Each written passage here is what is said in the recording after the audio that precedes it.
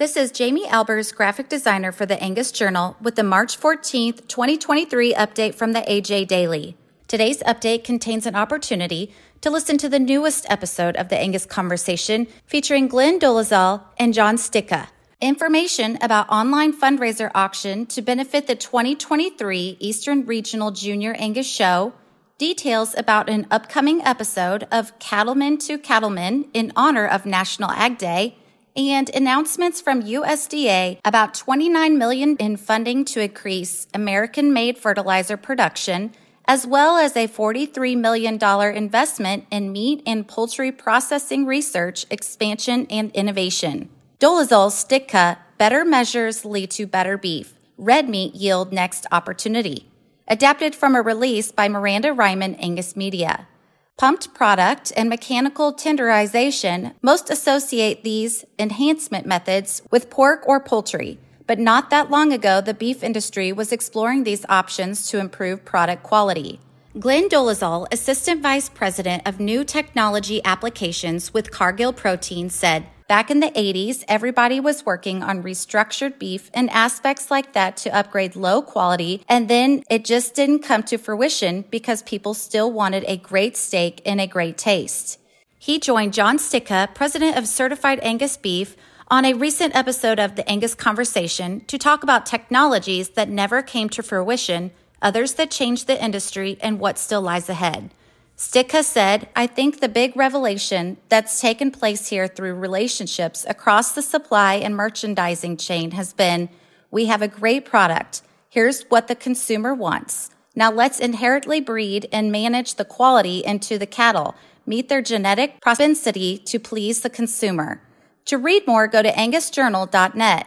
To listen to the podcast, go to angusjournal.net or find the Angus Conversation on your favorite podcast platform. Eastern Regional Jr Angus Show fundraiser auction, adapted from a release by Madeline Bauer, Angus Communications.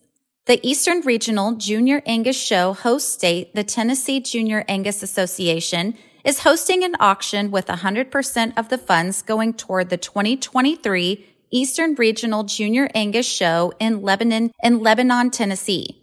The sale is hosted on Angus Live and ends March 14th at 7:00 p.m. Central. There are 20 lots offered, including a cookout for 20 on Wednesday night at the Eastern Regional Jr Angus Show. Deer Valley Farm General Manager and American Angus Association Board Treasurer Jonathan and Jackie Perry and family will cook and serve a delicious certified Angus beef brand tailgate-style meal for 20 people on Wednesday evening, June 21st at the 2023 Eastern Regional Jr Angus Show. JP and Jackie own and operate Hickory House Restaurant in Tennessee.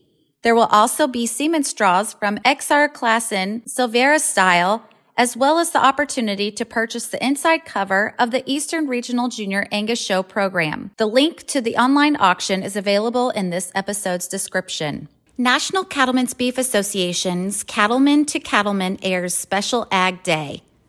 Adapted from a release by the National Cattlemen's Beef Association.